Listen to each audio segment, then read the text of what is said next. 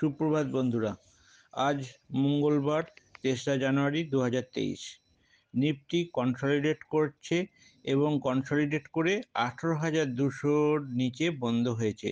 কিন্তু এটা আগে যে লেভেলগুলো বলা হয়েছিল, যেমন ১৮,১৮৭, ১৮,১৯৩, তার ওপরে বন্ধ হয়েছে। এটা একটা বুলিশ ক্লোজ যদি আওয়ারলি চার্টে দেখা যায়।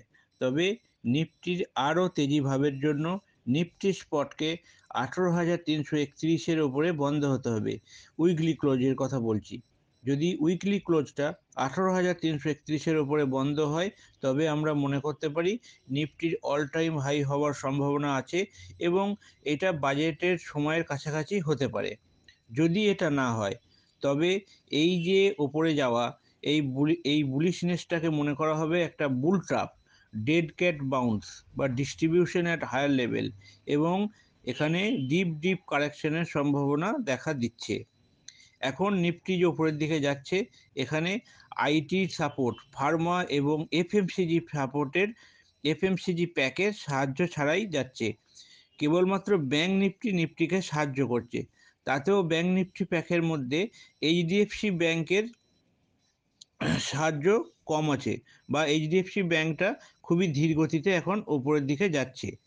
মনে করা হচ্ছে যে স্মল ক্যাপ আর মিড ক্যাপ বাজারকে হোল্ড করে আছে, এবং আরও মনে করা হচ্ছে যে মার্কেটের আরও মোমেন্টাম বাকি আছে। কিন্তু আমাদের নিফটির উপরের দিকে যাওয়ার জন্য আইটি, ফার্মা, এফএমসিজি, অয়েল এবং গ্যাস সেক্টরের পার্টিসিপেশন দরকার। আমাদের এখন এই সময়ে এই পসিবিলিটিগুলো মনে করা হচ্ছে।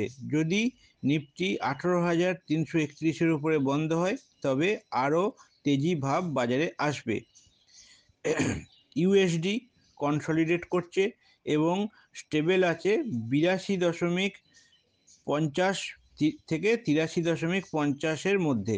আর ক্রুডটাও স্টেবল আছে ৭৭ থেকে ৮০ পার ব্যারেলের মধ্যে।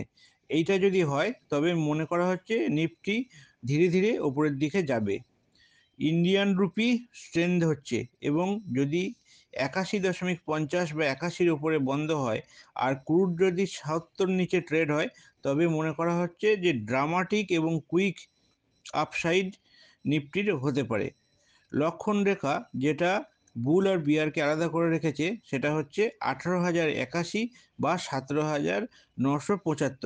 এই লেভেলগুলো মনে করতে হবে এবং এটা রেফারেন্স হিসেবে ট্রেডে কাজে লাগাতে হবে। সেই জন্য আমাদের একটা কথা বারবার বলা হয়, trade with the edge and trade at the edge. আমাদের শিখতে হবে, সেই শেখাগুলোকে ইমপ্লিমেন্ট করতে হবে এবং ট্রেড করতে হবে, যাতে করে আমরা সবাই সাফল্য